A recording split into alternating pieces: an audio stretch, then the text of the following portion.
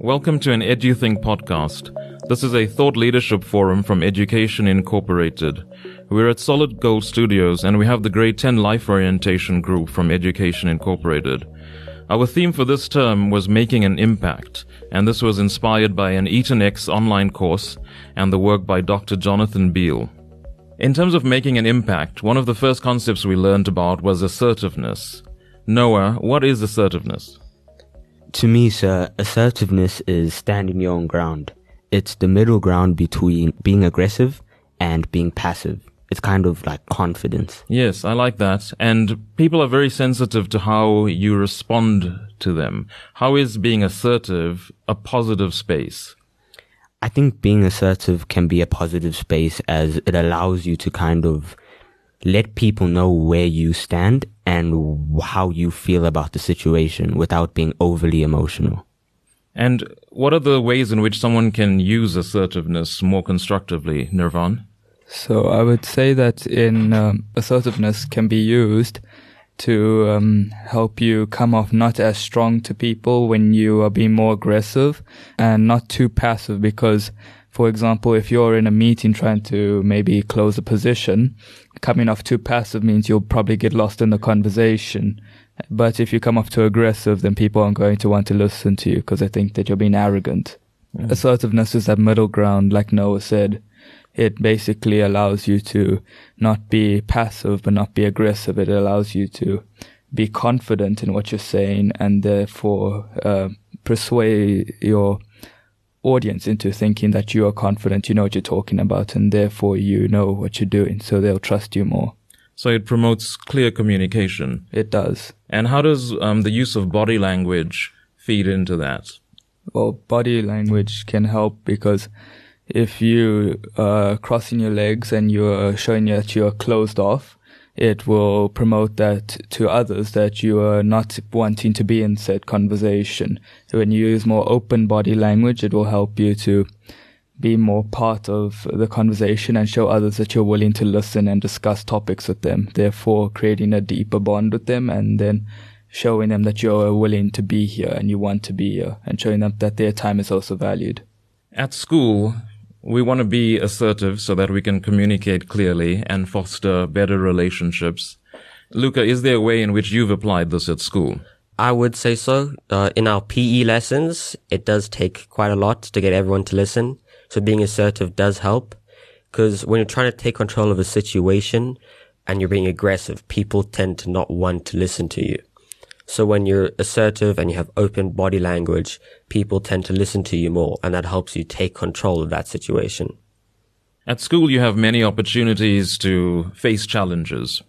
The world is using the terms resilience more popularly these days. Eddie, would you tell us what is resilience? Resilience refers to you getting back up on your feet and going again. It refers to you improving from a situation where you felt you were once down. And it can also be synonymous with grit. Grit is having courage and resolve and being strong within your own character. Kyle, when have you felt you ever needed to show grit? So we've all had our bad days, and I had a bad day a couple days ago where I flopped a bunch of tests, like a lot of tests. So I had to go home, cry about it at first, and then stand there, listen through my work, make sure I've done everything properly, and then I studied, and safe to say I'm more prepared than I was last time. And my character has definitely been built up and definitely much better than it was before. To promote academic resilience, there's the 5 C's. Austin, would you tell us what these are? The 5 C's is what we've learned throughout EtonX and class discussions. Confidence, composure, coordination, control, and commitment. Earlier we spoke about confidence in terms of assertiveness, which Noah mentioned, and body language, which refers to the aspect of composure. In terms of commitment, Lou, would you tell us about commitment? Commitment is basically how much effort you put into something. Like, it's not possible to, achieve something completely without being committed to it. Yeah, sure, you can say, I'm good at something. Yeah, you might be good at it, but the question is, are you putting the effort into it? Such as, with me, myself, like some of you might know, I am a music producer.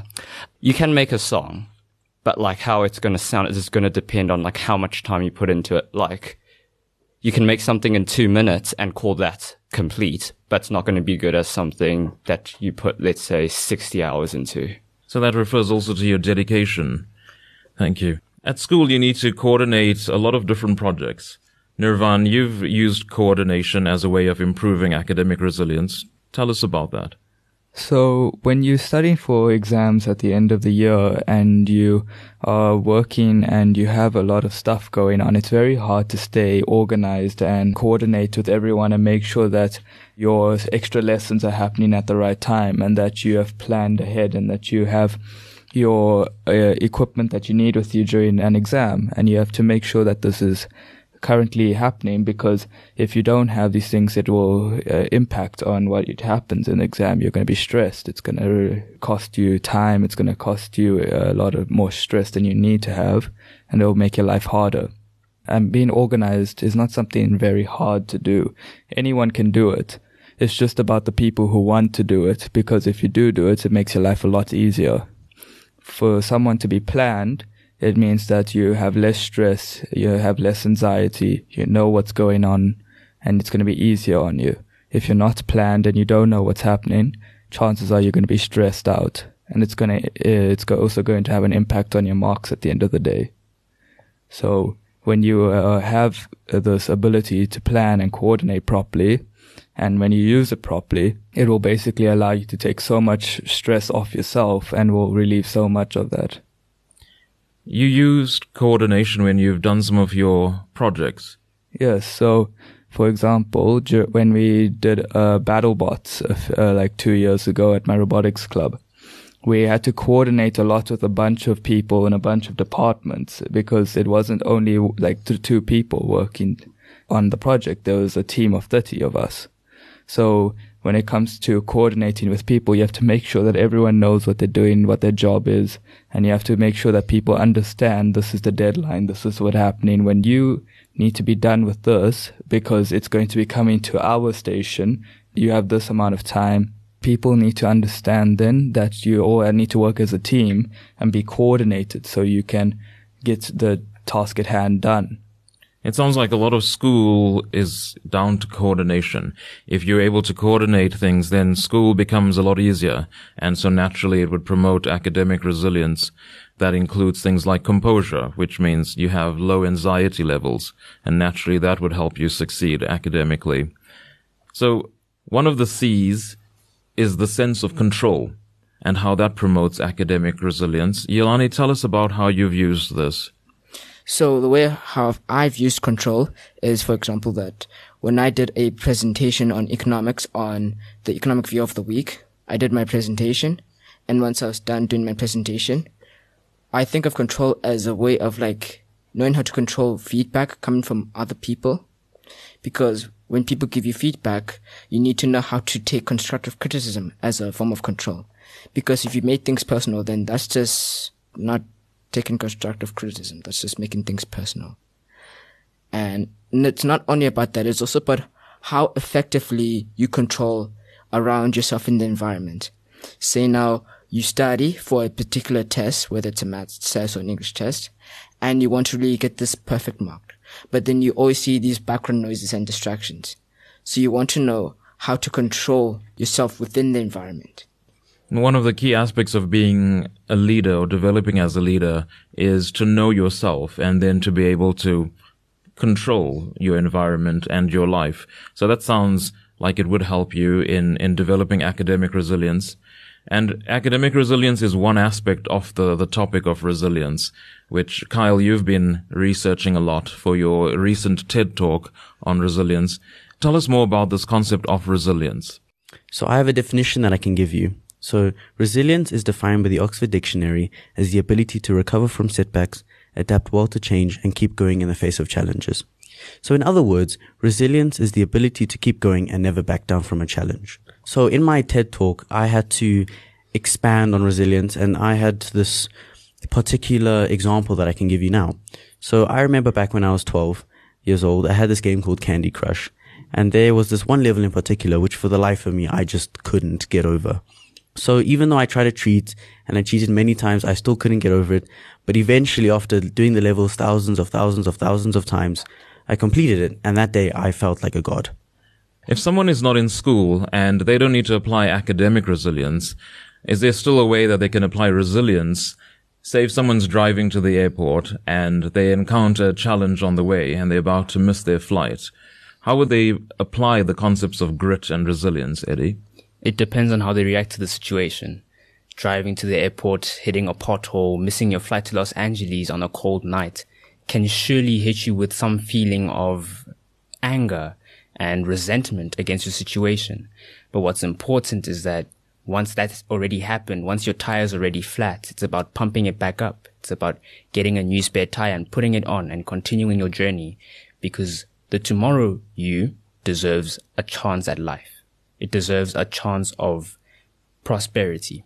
And in your own world with playing games, how do you apply these concepts of grit and resilience and standing up, when challenges become difficult? My first response is putting in a cheat code. But obviously in life we can't do that. But in the context of a video game, I would say there's levels to it, and losing to a level multiple times is frustrating and it's degrading in a sense. But what's important is that you get the right equipment, you get the right tools, you get the right things around you to make your situation better, to make yourself stronger and completing that level. Adding to what Eddie has just said, when you're like in a rush, there's a line between like taking stuff like way too aggressively over the top. And there's a thing between like being not too like chillaxed, but just quote unquote aggressive enough to get things done. Like sure, like if you, like he was saying about the example where you're driving to the airport, if you're in a rush and you like drive fast and do all that kind of stuff, you're more likely to experience more issues down the road than if you just keep calm, tell yourself, I'm going to make it, and just try your best to make it without going over the top. Noah, you recently gave a motivational talk. Do you want to tell us about that? One of the highlights of my motivational talk was when I said wanting to do better is spawned from either failure or disappointment. And I can give a few examples of this. When Adonis lost his fight brutally in Creed 2 and came back and conquered his opponent, he came back stronger than he was before. Or when this guy Noah Nero got into a fight with the lion and almost didn't get up, but he rose to his feet with all his might and wrestled the lion into submission. Yeah, that's my favorite story. Ultimately, all of this talk about resilience and grit is part of the conversation about human flourishing. And that is where the concept of flow comes in. Luca, tell us about flow. Well, flow is a state of mind where you're performing at your best.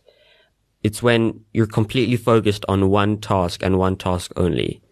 You can learn 500 times faster while in a state of flow than normal. Flow we can see in the form of a chart, like one you'd see in business studies for the business cycle. On the y-axis, you would have challenges, and on the x-axis, you'd have skills. And on that equilibrium, you would have the flow channel. And otherwise, you would have anxiety and boredom. If you know too much for a test, for example, and the test is very easy, then you'll be bored. But if you didn't study at all, and the test is hard, then you'll have anxiety. So where you want to be is that equilibrium, or what we call the flow channel. Based on that, we can go from boredom and anxiety into that sweet spot or the state of flow. Tests can even be a source of pleasure if you are in a state of flow. Jeremy, you talked about how we can get into that state, or how a test can actually be a rewarding experience. Tests are checkpoints in your life where the schooling system measures how much you have learned. How do you reduce anxiety around a test? A test only causes anxiety when you don't know what you're doing. In the example, if you haven't studied. But tests can actually become quite nice and rewarding when you do know what you're doing. If you study all of your right things and you know exactly what you're doing, a test will feel like more of a reward than a punishment. Well, this is an entirely different way of seeing tests, and it's nice to hear a learner talk about it as almost a rewarding experience. If you've over-prepared and the test is too easy, how do you feel versus if you're not prepared at all? If the test is too easy, you're not going to be learning. You're just going to be putting down answers that come easily, and you're not going to be challenging yourself, because you only learn once you challenge yourself. This is almost the same as you don't learn if it is too hard, because if you have no idea what's going on, you don't know where to start learning. Circling back to the diagram that Lucas spoke about, where there's skills versus challenges. If someone is feeling anxious or bored, it means they're not in that sweet spot in the state of flow. So how do they use this information to enter a state of flow? Well, if you're finding yourself bored while taking a test, you know that the test is too easy, and you need to challenge yourself more by either finding harder tests or taking harder subjects. If you find yourself too anxious, that means you don't know enough. The tests are set at a certain level, and that is a good level. If you are anxious, you need to study more and learn more. So you're saying that if we increase our knowledge or skill, we'd reduce our anxiety, but we shouldn't back down from the challenge. And this reminds me of what Eddie mentioned about kids these days wanting things to be easy. It never gets easier. The easy bus isn't coming. What's important is that you adapt to the challenge and you become ductile. Nirvan, you mentioned this concept of, in terms of materials, being ductile as compared to being rigid and shattering. Tell us about the idea of being ductile.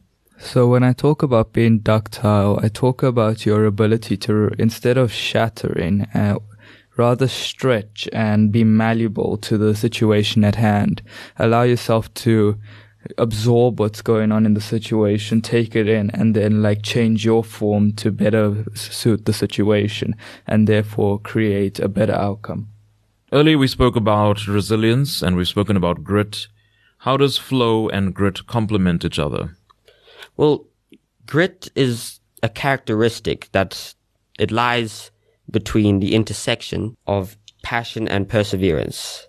We can use it to help in the flow diagram with lowering our challenges to keep us comfortable, to keep us in that flow channel, to make sure we do not experience anxiety during a test or something. To delve into flow, Yolani, would you tell us about the different types? Well, you get this type of flow, which is called group flow. Group flow is basically the shared experience of flow among other people within that group. So, for example, if you have ever seen musicians live with different instruments, they have a flow of how they want to create rhythm of music, any type of music you can think of. Or better yet, in sports, if you see a basketball team, you'd see on how they approach their flow in as a group, whether from defense, whether from shooting, or better yet, whether from knowing to be active and coordinate with each other. Making an impact refers to having an influence, and being a leader is about having an influence. Noah, would you tell us about having an influence?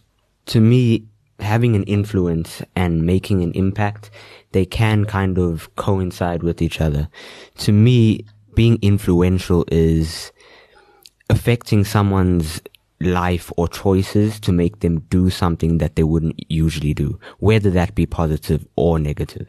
That's a nice intersection between group flow and all of you in a classroom, where if we are able to put this to use effectively, the entire classroom is in a state of flow and is learning effectively. And each one of you in the classroom is having that impact so that the group goes into a state of flow and learns so much faster.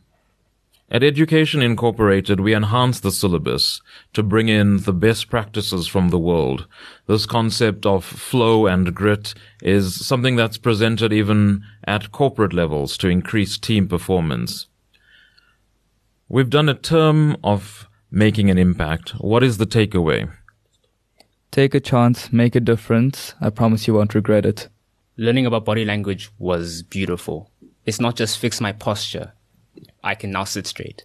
But not just that. It's including the fact that now when I'm talking to someone, I show them something proper. Understanding the limit between going too aggressive and being too relaxed. I've been more assertive, which my younger brother might say was bossy, but I've been less aggressive when asking people to do things. I learned how to take a challenge and to never give up, to carry on going when times get tough. I learned to get more involved in the community. I learned to be more assertive, not just laid back. My attitude toward challenges has completely changed. I don't look at them as something to dread, but something to look forward to. I learned that with flow in making an impact is that I would always never stop, being good at things, always not getting distracted, or better yet, when I'm playing a game like Doom or God of War, is that I knowing where to attack on which part of the enemy and knowing what's good and bad. Through this module, I have learned to assert myself. I have taken that being influential and being assertive are important. From what we've learned, to me, being influential and being assertive are the most important things. I have applied this in speaking out more of my thoughts, because they are so valuable. Thank you, Grade 10s, for sharing your thoughts on how to make an impact. Goodbye, and see you in the next podcast. Bye, sir. Bye. Goodbye. Bye.